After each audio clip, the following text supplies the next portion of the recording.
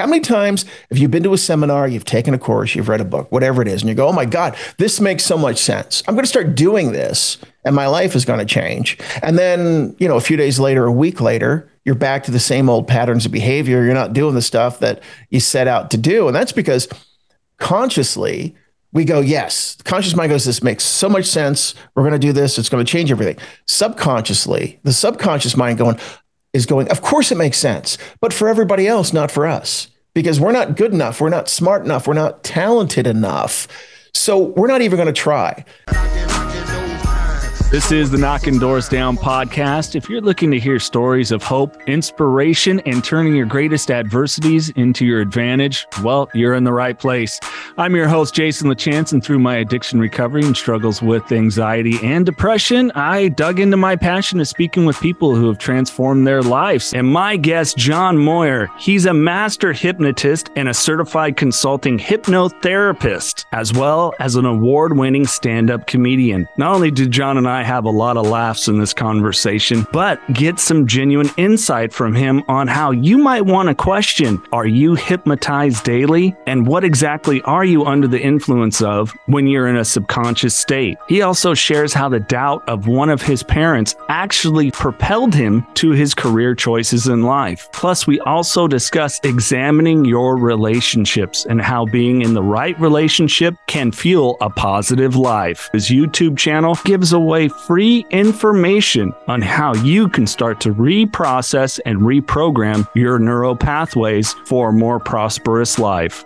And thank you for checking out Knocking Doors Down. Please hit that subscribe button and leave Knocking Doors Down a rating and a review. It helps, it gets the word out. And while you're at it, if you're finding value in Knocking Doors Down, please share with another person. Might need your services. I still have some areas of blockage in my addiction recovery, but thanks for joining me on the podcast. Thank you, Jason, for having me. I appreciate it. And yeah, we can just, we're just going to chat up the mind and go wherever it takes us. Yeah, I stumbled upon some of your videos on YouTube and I'm like, I got to find this guy. So fortunate with I'm glad you did. Yeah, the technology of the internet. But I'd like to start with gratitude. I think it's just one of the most imperative things we can have in life for a mindset. So 3 things you're grateful for today, John. You know what? I'm grateful for my wife because and one of the things that I always say when I do my hypnosis programs and stuff is like, what sustains you in gratitude? Like something doesn't make me grateful. So I always say my wife sustains me in gratitude, and I'm great. And not to sound cliche, but I'm grateful for the opportunity to be able to connect with you and just be here and talk about the stuff that I'm passionate about and you're passionate about. And I am grateful that I have my brand new Rode Podcaster 2 to help me sound a little bit better when I'm talking to you, and the whole tech setup. That is a cool setup. We could get off on the total wrong podcast just talking about technology. I know. Yeah. Quick. But it's been a learning curve for me, just making sure my voice sounds good when I try to record myself putting people to sleep. So. I've never thought of gratitude the way that you put it. Because we can lose sight of gratitude in an instant. Yeah, and the funny thing is because, what are you grateful for? And one way it maybe can seem so overused or cliche, but it really shifts somebody's thoughts and your emotional state. I mean, so that's one of the big things that I always encourage people. Look, if you're stuck in traffic and you're angry and you're pissed or whatever it is, if you can just go, you know what? Well, what am I grateful for right now? Well, guess what? I've got 10 fingers that can hold onto the steering wheel. I actually have a car that starts and isn't broken down, or just if you can just do the littlest things. And then what I call it is compound gratitude. Because what happens is you start with the littlest things and then it compounds, and then you're training your mind to constantly look around for, what's working in a situation instead of what's not working in a situation, what you're grateful for. And that obviously, is going to change somebody's thought patterns and their emotional states. And of course, if, you're somebody that comes from more esoteric law of attraction, we're putting energy and vibration out there perspective, then that's going to compound that, even more, because it's not when we look at a lot of things Here's this course, here's this book with 100 concepts on how we can completely change and improve our lives. And we overthink it sometimes and we overcomplicate it sometimes. But when you can just go with the littlest, smallest, tiniest thing that you go, you know what? I'm focusing on this right now, focusing that I'm grateful for this. That just compounds and snowballs and it changes everything. So we don't have to overthink it or overcomplicate it. Just gratitude is the simplest place to start from. And I think a lot of people, and I was guilty of this. Really, my sobriety has been such a gift to it, is I would sit in the rumination of it. I would just sit in ponderance of so many things. Like I was talking to someone, they're like, yeah, I've been to 15 personal development, self-help conferences. I'm like, awesome. What's changed in your life? Well, not much. It's like, well, when are you waiting for the approval to take action? Yeah, well, that's the thing that I tell people. I'm like, look, how many times have you been to a seminar, you've taken a course, you've read a book, whatever it is, and you go, oh my God, this makes so much sense. I'm going to start doing this and my life is going to change. And then, a few days later, a week later, you're back to the same old patterns of behavior. You're not doing the stuff that you set out to do. And that's because consciously, we go, yes, the conscious mind goes, this makes so much sense. We're going to do this. It's going to change everything. Subconsciously, the subconscious mind is going, of course it makes sense, but for everybody else, not for us, because we're not good enough. We're not smart enough. We're not talented enough. So we're not even going to try. So really making a change starts on getting into on that subconscious level and rewiring the subconscious mind. And because that's the operating system, right? That's where all our programming's at. And whether we realize it or not, it's all in there. There's stuff that we do. We have maybe no reason why we do the things that we do, but there's a connection inside the subconscious mind that makes things the way they are, that makes us think certain things and feel certain things, behave in certain ways. So if you can get in there and make that change on that subconscious level, then everything else is just going to fall into place. Yeah, I've talked with a few experts about neuroplasticity. And did you really kind of come into this concept when you started studying hypnotherapy, or were you kind of a person that you kind of grew up like in a home of gratitude and pretty switched on parents, or no? that definitely not me. Okay, welcome to the club. Well, what happened with me is when I started to do hypnosis, I started doing stage hypnosis. So I was a stage hypnotist. And because I had done stand-up comedy for over 20 years. And so coming from that perspective of the entertainment medium was what most interested me and most fascinated me. So I start doing stage hypnosis, and then I'm obviously seeing that hypnosis is real. I'm seeing the experiences that, people are having while they're hypnotized.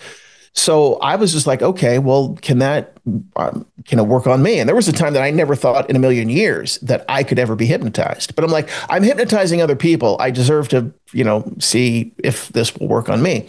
And then when I went through my certification training through the National Guild of Hypnotists, when I was taking, because even though I wanted to do just pretty much the stage hypnosis, I also wanted to be trained and certified in the area of stuff like one-on-one, hypnotherapy type of thing.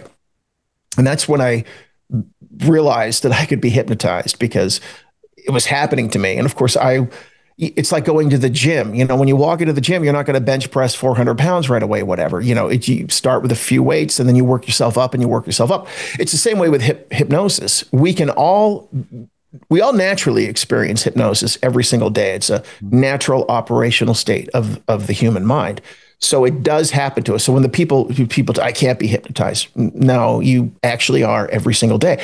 It's like talking to your kids when they're staring at their phone screen. They're completely oblivious to what that's hypnosis. But it's learning then to actually trigger that state of mind. That's the key. But you can do it and we can all do it. And once you start doing it, that's when you can go in and, make the changes. For me, early on, there was something that I wanted to be able to work on, being more assertive or being able to, for lack of a better word, say stand up for myself, not necessarily in a contentious way, but I realized that, being able to speak my voice and being a little bit more assertive was something that I deserve to do. So all I did, I was just listening to some hypnosis audio programs for that, some guided meditations for that. So I'm listening, a week is going by, I'm not noticing any different. I'm not feeling any different. A couple weeks go by, and it might have been even like the third week into just listening to the same thing every single day. All of a sudden, a situation came up that my response was completely different. My response was the response that I was looking to be able to have through what I was doing through these guided meditations and hypnosis programs. And it was just like a light went on. All of a sudden, I was able to respond completely differently, think and feel differently within the situation, and behave differently.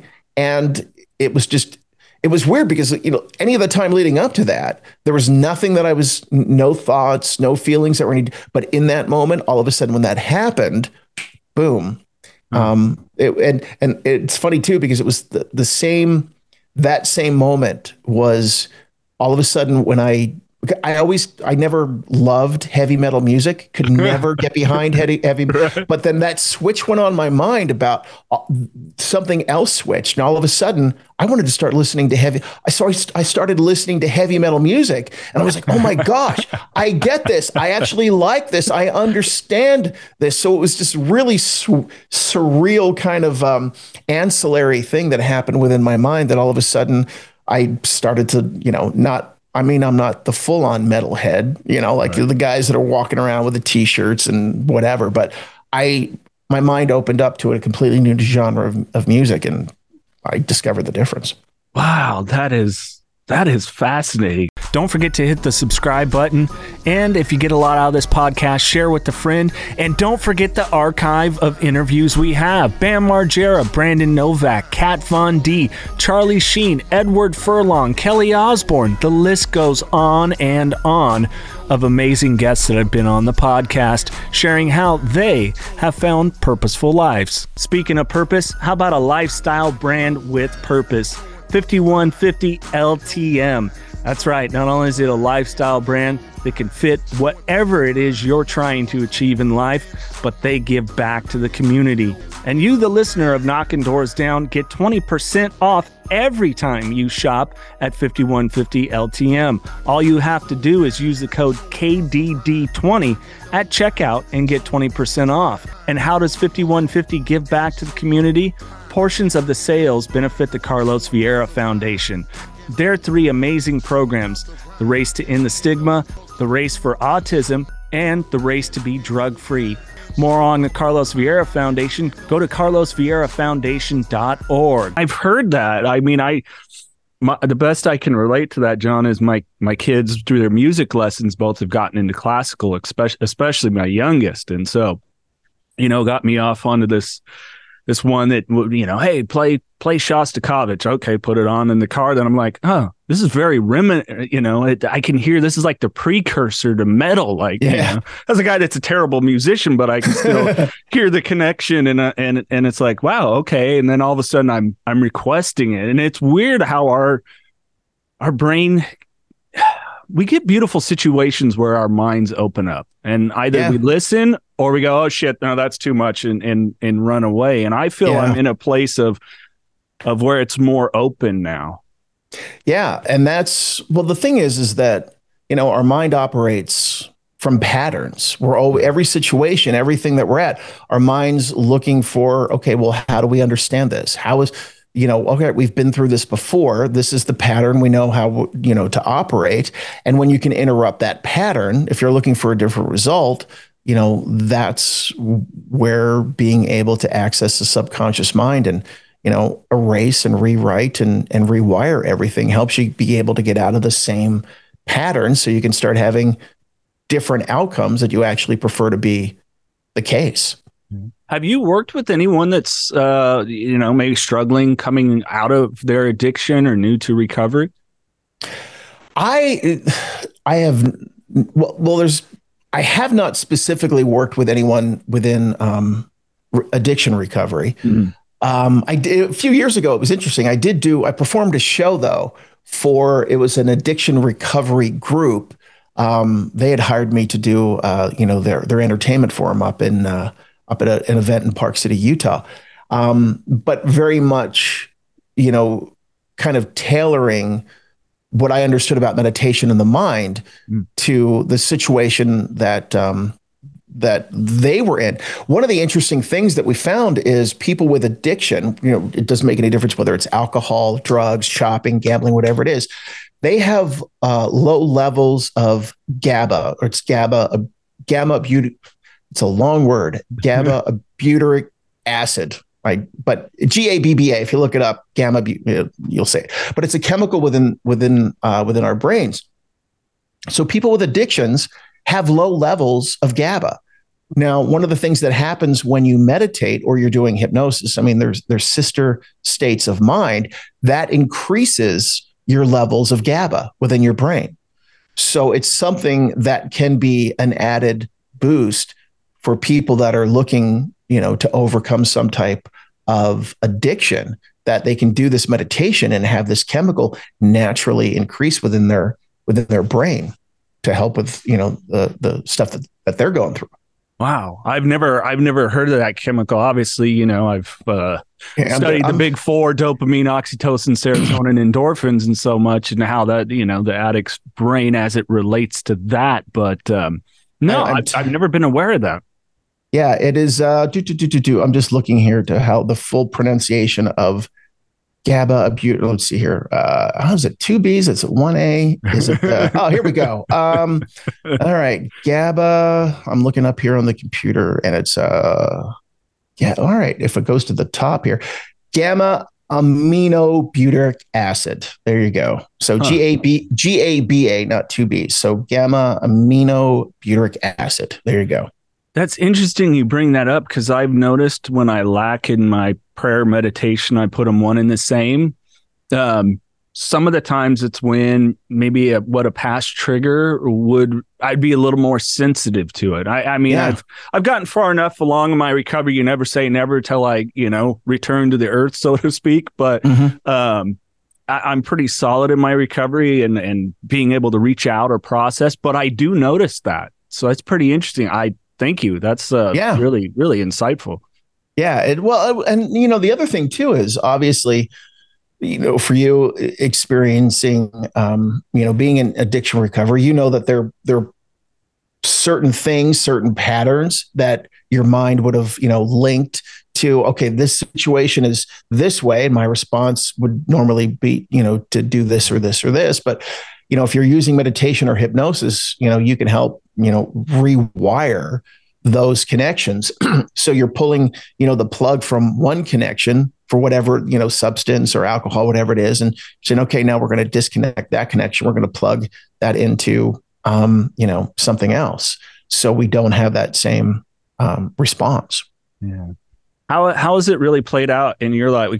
I made reference to childhood and parents, and I'm always fascinated how people fall into very intriguing professions. To me, It's very intriguing. I mean, it's something I would love. I wish we lived closer, because I'd want to sit with you and talk, and much like we are here. Kind of tell me about little John. I'm curious. The thing for me was my father. I look at probably the biggest genesis of the fuel that propelled me. My father was an incredibly talented musician. My father loved big band music, Glenn Miller, that sort of thing. He played the drums. In fact, he had his own big band orchestra. But my father was, his belief were, if you have a talent like that, that's your hobby. That's what you go and you do on the weekends for fun. A real man works 40 hours a week at a regular job, even if he hates it. And that's how he supports his family. And my father actually wound up going to work at his grandfather's company, which he spent, 30, almost 40 years of his life working at. And he would go out on the weekends with his band. And my father was a fantastic provider, had no issues with, the lifestyle that we had growing up. But I also saw my father hated working at his grandfather's company, and it caused him a great deal of stress. Now, I didn't get the entertainment gene. I mean, I got the entertainment gene from my father. I didn't get the musician gene from my father, but I got the entertainment gene. So when I was about 12 years old, the funny thing in the movie theater that was down the street from our house, nobody cared about being 17 to go and watching R-rated movies. So we were always going to the movies. I mean, I was 12 years old, right? We're going to see, we went and saw American Werewolf in London, right? And it was when my buddies were like 10 and 9 or whatever. And, here's these kids walking up, going to see this R-rated movie.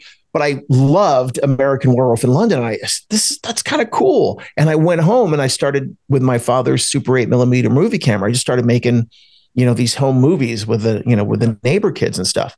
And I just fell in love doing that. Later on, a few years later, I say to my dad, I go, what do you think about me, making movies and going in film school and doing this? And my father was, I think it's another one of your childish ideas. So my father was shooting that down, that was anything that I was going to pursue. And in that moment, two things happened. Number one, I saw how my father was miserable being stuck working for the man, and not only just working for his grandfather's company, but he had this love of music that could not fulfill all the areas, in his life. So I said, I'm not going to be like my dad in that regard. Number two, my dad just told me that I couldn't do something. So F you. Now I'm going to go out and prove to you that that I can do it. So I kept making movies in high school, wound up graduating high school, went to film school and got a BA with a screenwriting emphasis. Now, along the way, though, I discovered stand-up comedy while I was in college, and it was all entertainment-based stuff for me. I wanted to write funny scripts, and so performing, it just was all part of the same thing. And later on, as I was able to achieve some levels of success in doing what I want to do, and I never cared about being famous. I never cared about making the most money or anything. I just wanted to be able to make support myself and my family doing what I loved to do. As long as I could do that, cool, it's great. Don't have to be the biggest or the best or any of that stuff. And then later on, there was some resentment on my father's part that I was able to prove him wrong and go out and do the things that, I wanted to do. It wasn't spoken, it wasn't specifically my dad saying, I resent you, but I could tell through things, the ways and stuff that he treated with me. And before my father died, that was all resolved. It all, everything was good, but that's what propelled me. So, starting to do stand-up comedy, and along the way, I've had, several independent or scripts that I've written, produced into independent films. And then, of course, doing the stage hypnosis, that was my, just being in front of a live audience. And then, of course, from that to my, my YouTube channel, what I do now. So it's this weird, combination of all of these creative skill sets that I've enjoyed doing my entire life, writing and editing and video production and film production and the performance element, all kind of tie together in ways that I never would have imagined would have been the case. But here they are. And I go, man, I feel like I'm living in the sweet spot. I really feel like I'm able to be creative, make a difference as well being creative. Because that was the one thing when I was doing stand-up comedy, great, you could go out and make people laugh for 45 minutes or an hour or whatever, and you can make them feel good in that moment. But I have the opportunity now to be creative that, helps people in the long run, benefits people in the long run to be able to, change the quality of their lives. Oh, that resonates with me a lot. It was at the end of my radio career. That's what I felt. It was like, it's nice that people want to tune in, or you play the song they want to hear, give them concert tickets. But it just didn't feel like, I don't know, maybe it's the getting older thing. You want to leave more of a mark that's purposeful or something. Yeah. I'm not sure what it is, but it was like, my life needs a change. And that's really what it was for me, because when I was doing stand-up comedy, when you go to film school, the first rule of screenwriting is all conflict is drama. Right. So, you're not going to have Home Alone if the kid doesn't get left home alone and there's burglars trying to break into the house. So I kind of applied that template to what I did in stand-up comedy, whereas that, okay, if I had conflict and drama in my life, then what can happen is I can write jokes about that. So the more drama and conflict that I had in my personal life, the more I was able to rant and rave and be funny on stage. Of course, the problem is that was taking a toll on me personally because I was, unhappy personally. Then I wound up going through a divorce and I had, young kids and, life was really, really dysfunctional for me personally. But, at least I'd say, well, I can go on stage and I can rant about it. But then when I became unhappy about being on stage and wasn't enjoying being on stage because the dynamic of stand-up comedy really kind of changed in the early 2000s. Right. Where it became, when MySpace came about and Dane Cook with MySpace, where it was like, if you were booked at a comedy club, the comedy club was responsible for promoting the shows. And then all of a sudden it was like, well, who do we want to book that's got the most friends on MySpace that they can tell, about the show. So there was the dynamic in that regard changed because there was a lot of freestanding comedy clubs that were open, Tuesday through Sunday, or a lot of, venues that were open all week. And then just a lot of places wound up kind of, shutting down, and it went from freestanding comedy clubs to, Bob's Sandwich Bar and Grill doing a comedy night, and, in the back room. So just really kind of unhappy, within that experience. So, and then what happened for me is that I was booked to do an event. I was doing stand-up comedy. It was like this all day event where there was all these different things happening. And when I was doing my stand-up, it was about, the venue was about half full. And after me, and I didn't realize this, they had a stage hypnotist coming up after me. So I stuck around and watched, and, they were half full for my show, and that was standing room only now for the hypnotist. So I'm like, okay, I'm sticking around and watching this. And of course, the audience was engaged. The volunteers were hypnotized, a lot of energy, a lot of fun. And then people after the show were flocking the stage to buy his CDs for Stop Smoking and weight loss and, all that stuff.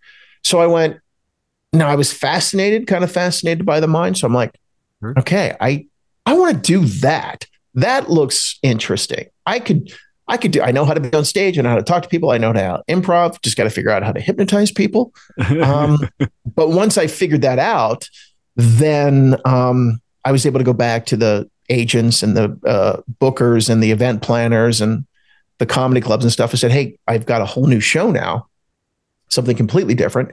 And it just, things took off. My audience base expanded because now I just wasn't hanging out in bars telling jokes. I could go and do university events or high school events, but then I was doing, high-end corporate events. I was performing for a Royal Caribbean Cruise Line. So, instead of driving 12 hours to do some hell gig, at a cowboy bar, like in, Montana or something, it's like, people are flying me, they're paying me, and not only just paying me to be there, they're flying me to, go do their events. So it was a very nice change. And then of course, along the line, I'm like, well, if I can hypnotize people, this stuff works on other people, I'm going to use it on me to change my, my life personally. Well, I'm glad you finished sharing that. Thank you. On that note, because I found it really fascinating what you were saying about going up on stage, ranting about the drama of your life, so to speak. And I think people don't realize sometimes there's another addiction that sits out there that I don't think people understand, especially now more than ever, is they're addicted to drama. Yeah. And if you, as an entertainer, if that's what it is, like I can't go to recovery meetings anymore. Like I've left some where people, like, you can just feel the energy of the room. It's everybody negative. Like, hey, I'm here for the positivity of sobriety, So I find it really fascinating that that's where you ended. Like, hey, if you're pumping out this negative shit all the time, that's exactly how your brain is going to be wired because it's all you're thinking. Knocking Doors Down by Carlos Vieira. Now available wherever you get audiobooks. I wasn't done partying, and I didn't want the binge to end. I think I knew that when I finally got home, I'd have to face what I had done, and I wasn't ready to do that. Being responsible for my actions wasn't something I was looking forward to. I had abandoned my wife and baby, my family, and my business. I wanted to avoid the shame of returning to what I had left behind. Even though I was not yet going home, I wasn't sure I had enough resources to continue the binge. Click the link in the podcast description to find out more. Think about, and there's so many layers to what you just said there. So, number one, if you think about just social media in general, that has connected all of us. Now, and that's the thing. When I started doing hypnosis, the statistic was people are, you're hypnotized on the average of about a dozen times a day. And it's like if you're watching TV, you're reading a book, right? You're driving down the road, you're lost in thought. Those are all forms of hypnosis. But as technology has evolved, and we all have phones in our hands that we are literally staring at the entire time. So if you're standing in line at the supermarket, you're waiting in line, wherever, you're looking at your phone. And that is literally a form of hypnosis because you're focused on that. Now, what are the algorithms doing? They're feeding us stuff that we feel that we're going to interact with. So it's like you get in some argument about politics on Facebook, with somebody, then all of a sudden the algorithm is going to be like, oh, okay, Jason likes to fight with people over politics, so we're going to keep pushing more of these posts in his way. So now if you're looking at your phone and of course you're in a hypnotic state, then you're literally now being programmed for that, contentiousness, to fight that, that anger. And of course, then we've also created, quite a bit, a generation with victim mentality that, we are, the system's rigged. If somebody has money or opportunity, they probably did something, nefarious to get that. And then, all these other things are rigged to get, you have somebody that gets upset. They see something on social media or something happens. Then what do? They're programmed to go to, right away to social media and make a post about how somebody cut them off on the way to work that day. And, so now it's like there's this, the ladder that we climb up now, the victims, if you're a victim, you're higher up the ladder now. So it's like people are aspiring to look for everything that's going to go wrong, to upset them, to trigger them so they can rant about it, so they can take on that victim persona and everybody go, oh my gosh, I'm so sorry for you. And I feel so bad for you. So we've created, a kind of perfect storm that programs people to aspire to drama and, that victim mentality. Well, and I think the dangers of that victim mentality, give me your take on this. I was talking with one of my mentors the other day and I brought it to him. I handed the map and compass to other people for my life. And I think being in that victim state that, again, so many people, and I spent there, it kept me in my alcoholism. It really did. It was a nice crutch and an excuse, and everything was everybody else's fault. It really does allow us to look then elsewhere for leadership other than the person in the mirror when it comes to our life, which is so detrimental. Like, I'm 45. I don't want to waste any more of my life appeasing this person, that person, and being the image of whatever everybody else needs. It's like that sucks all joy and purpose out of me. And the biggest problem with that is the fact that we're saying that our emotional states, the way that we think and feel, it's all determined by somebody else. If you do this, then that makes me angry, that makes me upset, that makes me hurt, or whatever the case may be. And especially one of the things that I always, share some of the themes of my content is like, you don't need anybody else to be any different, right? You're in charge of your emotional states. You're in charge of how you feel, and you can learn to manage those things instead of saying to somebody else, you need to do this so I can feel good about myself. You need to do this so I can feel happy or so I can feel at peace. No, we don't need anybody else to be any different. We have the ability to feel completely at peace and find our own happiness within inside of ourselves, outside of what's going on around us. Yeah. One of my favorite sayings, everybody can get the shirt in the merch store. No outside solutions to inside problems. Yeah, that's exactly it. Yeah. And when we were talking about it, made me think of one of my relationships that the person I was with, at the end of it, I was like, they were like, well, a real man would do this and this. And I'm like, I am just filling whatever sort of role for the chess piece that you've put a relationship in your life, aren't I? Yeah. Like, yeah. I'm out. Thank you. Yeah. It's, and that's the challenge too, especially with relationships, is that people think that, okay, well, if this person comes into my life, then that's going to make all the difference. That's going to complete me. That's going to fill this void or whatever. And, we think that the other person is going to make the difference, and it's not.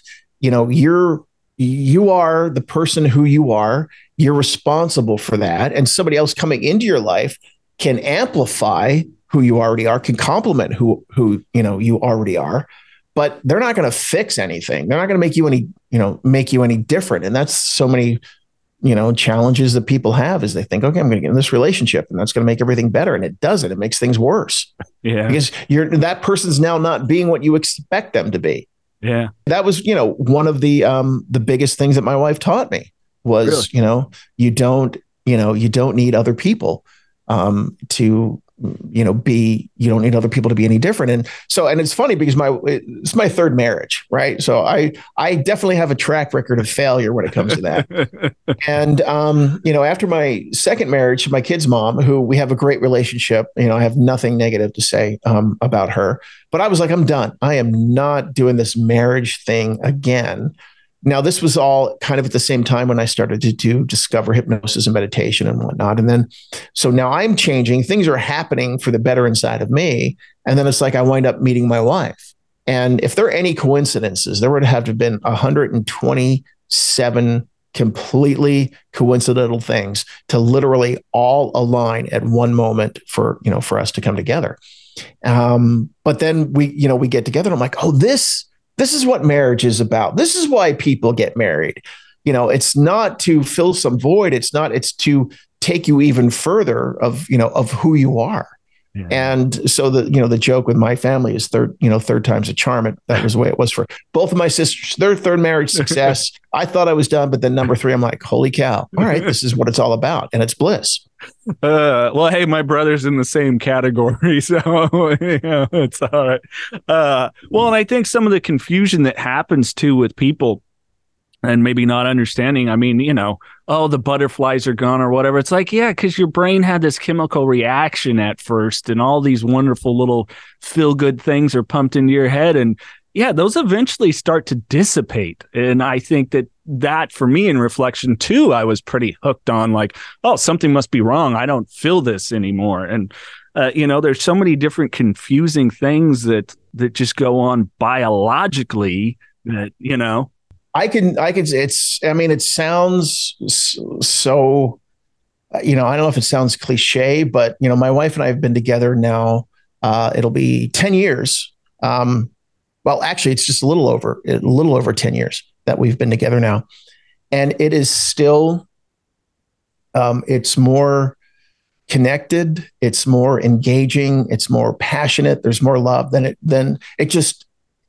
it sounds crazy to say because like I was previous marriages where it's like, okay, you just tolerate each other and then they do their thing but it's like, it's just everything it's things that I couldn't even imagine. Now, it helped. My wife I always brag about my wife because she's former Mrs. Utah, first runner-up Mrs. America.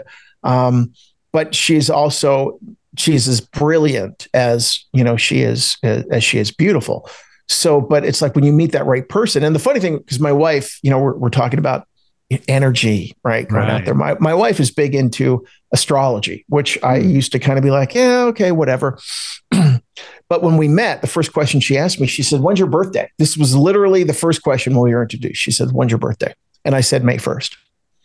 And she said, why is your phone number not in my phone? And because, she was married for 16 years. She went through a divorce. And she said, okay. And she wrote all of this down. If I ever was going to get married again, these are all the things that I am looking for in an individual.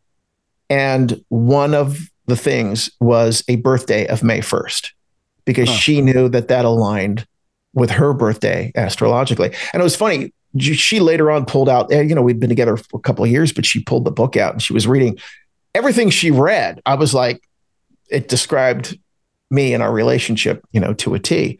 But so, yeah, the May 1st in astrology, and I think it's actually quantum physics. I don't know that it's foo-foo. I think we're all entangled particles, and then therefore there's an influence over all of us in some way. But I can attest to marrying the right person.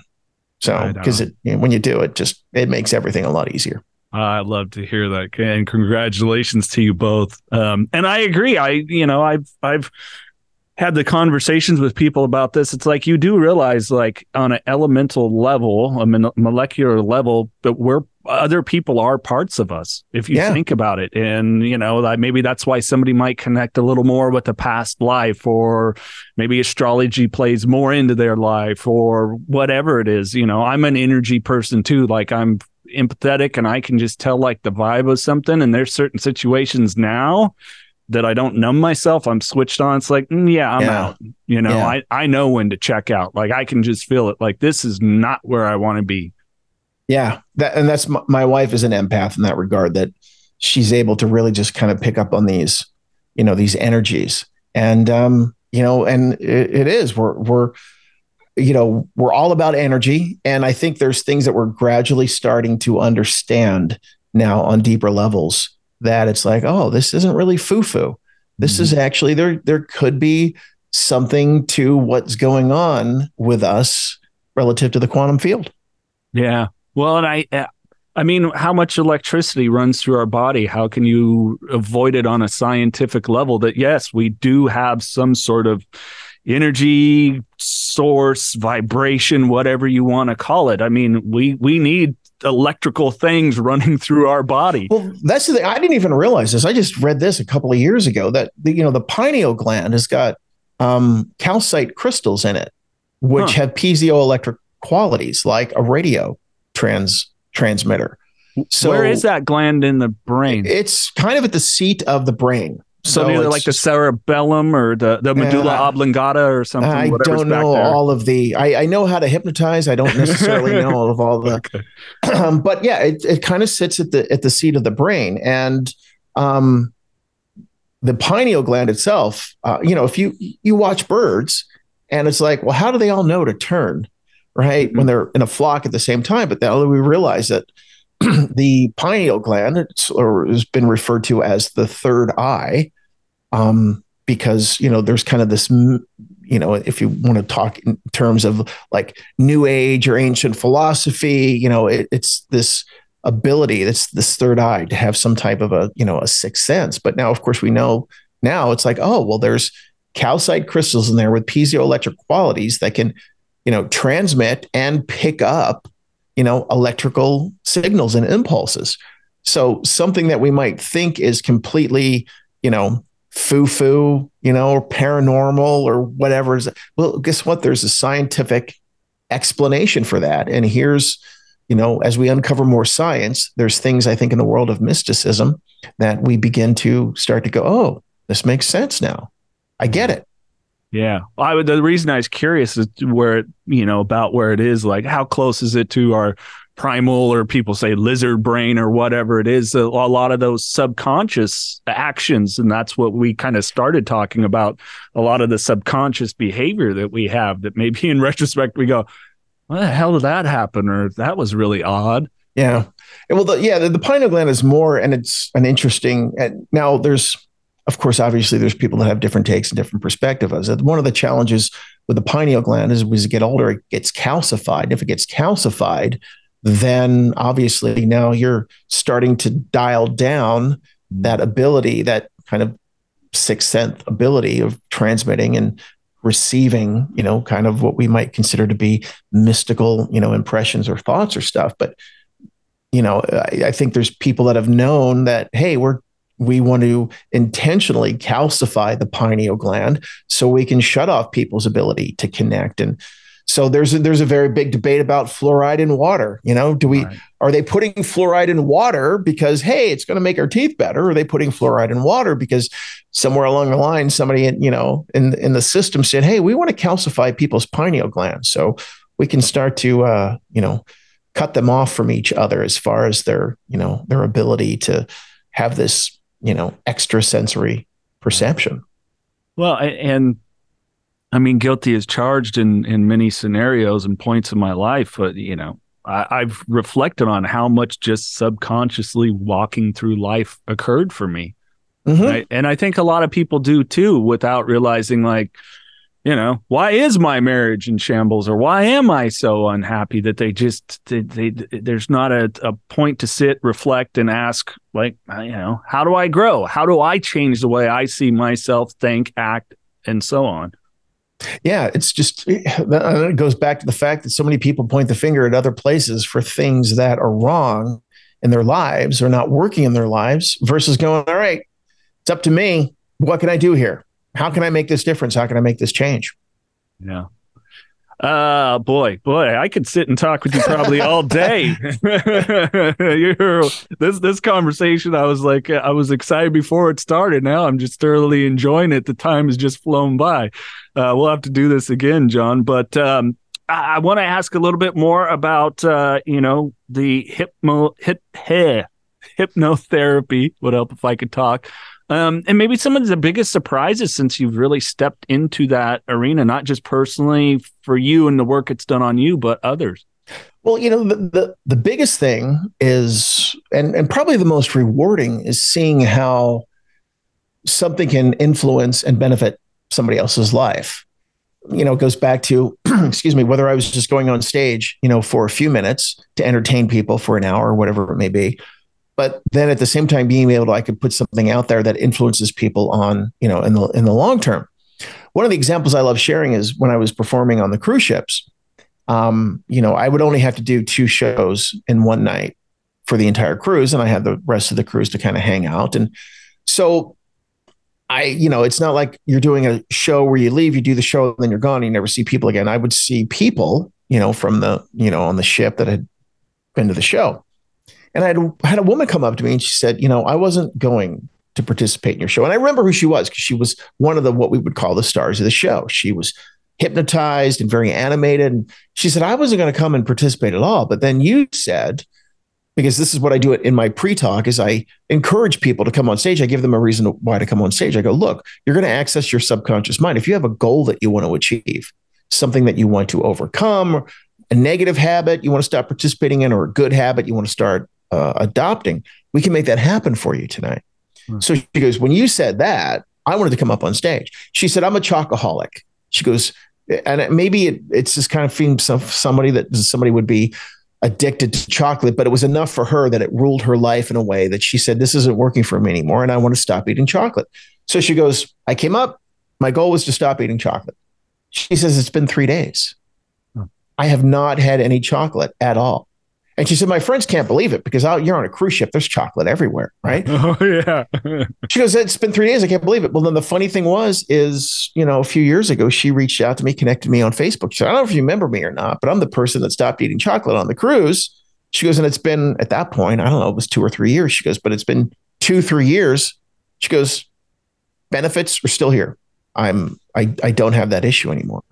Wow. So, and that's, I see how those, the tools of hypnosis, the tools of meditation made a difference in my life and changed me for the better. And that's why I'm passionate about being able to say, you know what, I want to put this out for other people so they can have, that experience. And especially now with the reach of something like YouTube, where I can hear from people all over the world that say, thank you. What you said here, what you shared here has made a huge difference in my life. Yeah. Well, I'm a subscriber, so I need to dig in more. But I mean, were you surprised? I mean, what is it, a couple 100,000 followers now on your YouTube channel I've or got something? It's just over 300,000. Yeah, so it's hitting pretty good. Yeah, I would say. Yeah, and yeah, I mean, and I never expected that to be the case. That's the thing. I mean, the whole reason why I even started doing having stuff on YouTube is because in the mid 2000s, I've been doing hypnosis since probably about 2012, 2013. But the big thing was for hypnotists when they did a show is they had back of the room sales, right? They had CDs. You can come buy weight loss and stop smoking, that sort of thing. Well, which is what I had. But then CD players were becoming obsolete. They didn't have CD players anymore. So now there's the big debate with the stage hypnotists. Okay, what do we do now? And so hypnotists were like, hey, let's take thumb drives and we can, put all these, all our programs on a thumb MP3 files. And I'm thinking, okay, that's great. But, somebody buys, you buy, my thumb drive. Well, let's just say you're not going to hand that off to 20 other people who would have bought, their own or whatever. So I said, look, here's what I'm going to do. If I'm going to create MP3 files, I'll put them on my website, tell people to go to my website. They can buy them there. And then I thought, well, I'll put some stuff on YouTube, thinking that maybe if they liked what they heard on YouTube, they'd go to my website. They'd buy, stuff that way. It never even occurred to me that people use YouTube as a platform for experiencing meditation and hypnosis. And I wasn't even really doing anything with it. I just put some stuff in there and I wasn't even really looking. I go back 6 months later, I had this one video that really took off. And that kind of clicked. I said, oh, wow. Okay. Well, people use YouTube. So I'm going to put a concerted effort into putting content out on YouTube. And it took off from there. Yeah. It's wild how, and I'll talk to this about newcomers in recovery that, hey, if you just focus on purpose and doing the next right thing and something that feels right, no matter how hard it is, you don't know what the outcome's going to be. Yeah. And I would even go so far as, I always tell people there's no right or wrong. There's only if it works for you or not. So it's like if somebody's doing something and they go, I feel like this is working for me in the context of I'm enjoying this, I'm passionate about this. If that's kind of the energy, that space that you're coming from, if you're feeling good and you enjoy it, because no matter how hard you're working at something, you could work your ass off. It could be the hardest thing you've ever done, but if it feels rewarding and you're enjoying it in that regard, then that's what it's all about. You come from that space of energy, and that's how things align and show up for us. Absolutely. Hey, John, people want to connect with you more, follow the YouTube channel. Yep. How can they do so? Of course, obviously the biggest platform would be YouTube. So you can just look me up on YouTube. It's just John Moyer, JOHN, MOYER. So, or if you go to johnmoyer.com, that's got the links to, everything that I've got going on where you can find me on social media and stuff like that. But YouTube is the big place. So check me out there. Yeah, it's a great channel. I highly encourage people, and I'm going to have to reach out. I think we need to do some one-on-one work. I got some areas that I think are still trauma-based from examination that it's kind of, I kind of want to release. They're definitely hindrances. Yeah. And and that's the thing. My wife is fantastic at all of the one-on-one stuff. So the stuff we do together, people come to me for that. I say, go, you can check out, my wife is because I was doing a little bit of one-on-one stuff, but I'm like, I wasn't passionate about that. I found the passion and the reward of creating something that I could put artistically out there for the masses. Sure. And my wife is just very passionate about that one-on-one connection, that one-on-one experience. So she does really well in that regard. Awesome. Well, hey, let's jump into some fun random questions, huh? Absolutely. Ask away. I was going to start with who inspires you, but I think you've already answered that it's your wife. Oh, yeah, definitely. Where do you go when you want to be alone? Like when you need that space? Here's the funny thing. My wife and I will we spend 95% of our time together. Because we're just here at home, we don't, and it's funny. She's actually at a women's retreat this weekend. So she's going to be gone until Sunday. But before she left, she's like, I miss you already. So, I don't come from a space where it's like, I need to be, don't talk to me, leave. I don't, just being to me, that space of peace, that serenity now, that right there. It's just being in the company of my wife. We'll meditate together. Even if it's just being in the same room, we're not necessarily, she's working on her computer. I'm working on my computer. We just happen to be at the kitchen table together or whatnot. That to me is the happy place. That is the place of peace. If you could have one superpower, what would it be and why? One superpower, what would it be and why? I always think it would be invisibility. I don't know. Maybe there's something a little twisted on that. You could just kind of sneak into a room and hear what people are saying or what's going on. Right. So yeah, invisibility would be fun. I'd like that. When people have said that or asked me like mine, that would creep me out. Like I'm one of those people, like I don't really want to know what you think because it might screw me up. So yeah. I kind of don't. If you could travel anywhere in time, but you had to stay there, where would it be and why? That's a good question because I'm a huge history buff and I've always been fascinated by the concept of time travel.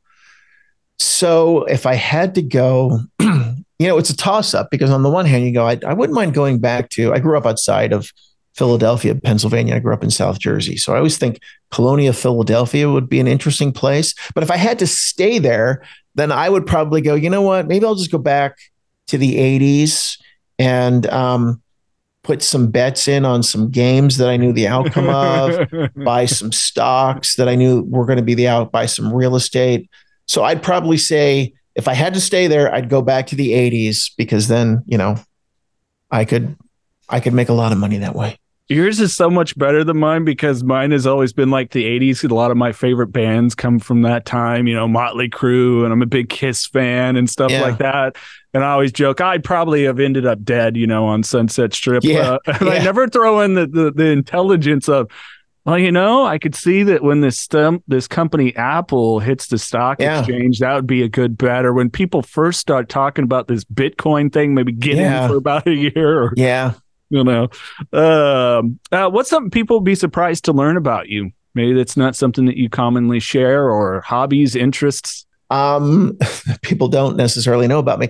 There's, obviously when people are listening to my meditation, my hypnosis programs, there's a persona there. That persona, is a part of me, but it's not all of me. So when my wife and I met, my wife is very sapiosexual, right? So she gets attracted to intelligence. So score one for me. That works well for me. But if a guy texted, my wife was dating a guy or whatever, if there was grammatical errors in his texts, if there were, if he'd used crazy abbreviations or whatever, that was a non-starter for my wife. She wouldn't even want to talk to the guy. Right. So my wife was very impressed that I was able to articulate myself in a text, grammatically correct, and express a thought, whatever the case may be. But I started sending her dirty limericks. She loved dirty limericks. So I do have I've got a kind of a dark, dirty sense of humor. My wife loves that. But yeah, I will send and I still, like I said, she's away this weekend, so I'm going to send her. I still do it. It's not like something I did just when I was courting her, trying to woo her over. If I go out of town or she's out of town, I'll still send her a dirty limerick and she loves it. So I like to send dirty limericks to my wife. Well, I think you brought up something important there. Just throw this in. It's so important. I have a buddy. It says, happily dating my wife for over 20 years. Yeah, I get that now. There was a time I never could understand that. I looked at my parents were together for 30 years. Then they got, they got a divorce, and I was just thought, all right, you get married, you like each other, then you just tolerate each other and, you stick it out. But it's completely different in this go around. And so I get that. Yeah, I understand that. Odds you would share any dirty limerick with us? Probably not. Okay. I save no, I would not share that because I wouldn't. But I didn't know if you had one maybe that was out there publicly. No, they're all very spontaneous. I mean, there's been times my wife's been out with her girlfriends and I'll get a text from her. She's like, "Hey, I'm here with so and so and so and so." text me a dirty limerick about this. Right. And so she likes to brag and just look at this stuff she sent me. But no, I wouldn't put any of those dirty limericks out there now. Understandable. Boy, being that you brought up American Werewolf in London, John Landis, who would you say? Would you say he's probably one of the bigger influences for you when it came to film? I mean, Animal House, and I mean, he did brilliant work even with Michael Jackson's Thriller. I'm a John Landis fan. It depends on, the context of the, it depends on the decade. It depends on, the genre. One of the most interesting things that happened to me is I went to film school, but for whatever reason, I never watched The Godfather when I was in film school. It was really weird. Yeah, we didn't. I never watched The Godfather. And then when I was dating my kid's mom, I lived in California. She lived in Utah, and I was driving back and forth every other weekend. And I went to the library and I got the unabridged copy of The Godfather on books on tape. And I was just hooked listening. I mean, it was like, what did I drive? I don't know how many hours it was from where I was at in California, but all the way up and all the way back, I managed, and it was to listen to this entire thing. It was like to the point where I was getting gas. I wanted to hurry up and get gas and get back in my car so I could, hear what was going on. Then when I watched the movie, then of course, obviously, I gotta say it's the greatest film of all time. So any mob genre, whether it's Goodfellas or The Godfather, Casino. Now the interesting thing, I also, before I started doing hypnosis, when I was doing stand-up comedy, I wrote, produced, and directed a comedy, feature-length comedy about a mafia family from Jersey that was put in the witness relocation program to Utah, called Mobsters and Mormons. So I always had this fascination with, mob stories. And then when I was going through doing the hypnosis training, we actually did past life regression. Oh, wow. And I'm open to past life regression. So we did a past life regression where I was hypnotized. Now I know I was hypnotized 100%. I know that I was in a hypnotic state. I know what that feels like. There's no doubt about that. The experience I had though, I go, okay, was what I was coming to mind? Was it real? Or was it something that my mind was searching for on its own? I cannot definitively say one way or another on that. But when we did this experience, I was one of my past lives was a mafia soldier in Chicago during the 1940s and 50s. So, I realized I've kind of strayed a long way from your influence, but I would always have to say, if I look at an influence of the biggest influence of genre on me, not a person, it would be mafia, the Sopranos. That's what I loved when I directed my movie. We held some auditions in LA. I had like 5 or 6 guys that were series regulars on the Sopranos that had come and auditioned for me. And one of them, the actor that played Joe Peeps, if you're familiar with the Sopranos, Steve Buscemi goes and shoots this guy, Joe Peeps. Yep. And Joe Maruzzo was the actor. I actually had him in my movie. It was a lot of fun. So I love it. After that, you go the missus. Yeah, I was a gangster in the 50s. They called me Curly Joe. Yeah. She thought it was fascinating. It really is. Oh, yeah, that would be really cool to dive into. I'm going to have to make a note of that. I've always been pretty fascinated by that. And yeah, Coppola is brilliant. I love Francis Ford Coppola and his work. And I too went to film and television school and fell into radio telling jokes in a bar. So if you get a chance, was it Hulu? Was there maybe Paramount Plus? There's a one-off season. It's called The Offer. Really, really good. Really good. Excellent. Oh no, that was a fabulous show. What did I have another? Oh yeah, we'll finish up. This will be a fun one. Then I'll ask you to leave us with some final thoughts. If a movie was made about your life, what genre would you want it to be, and who would you want to play you? Oh boy, that's a good question.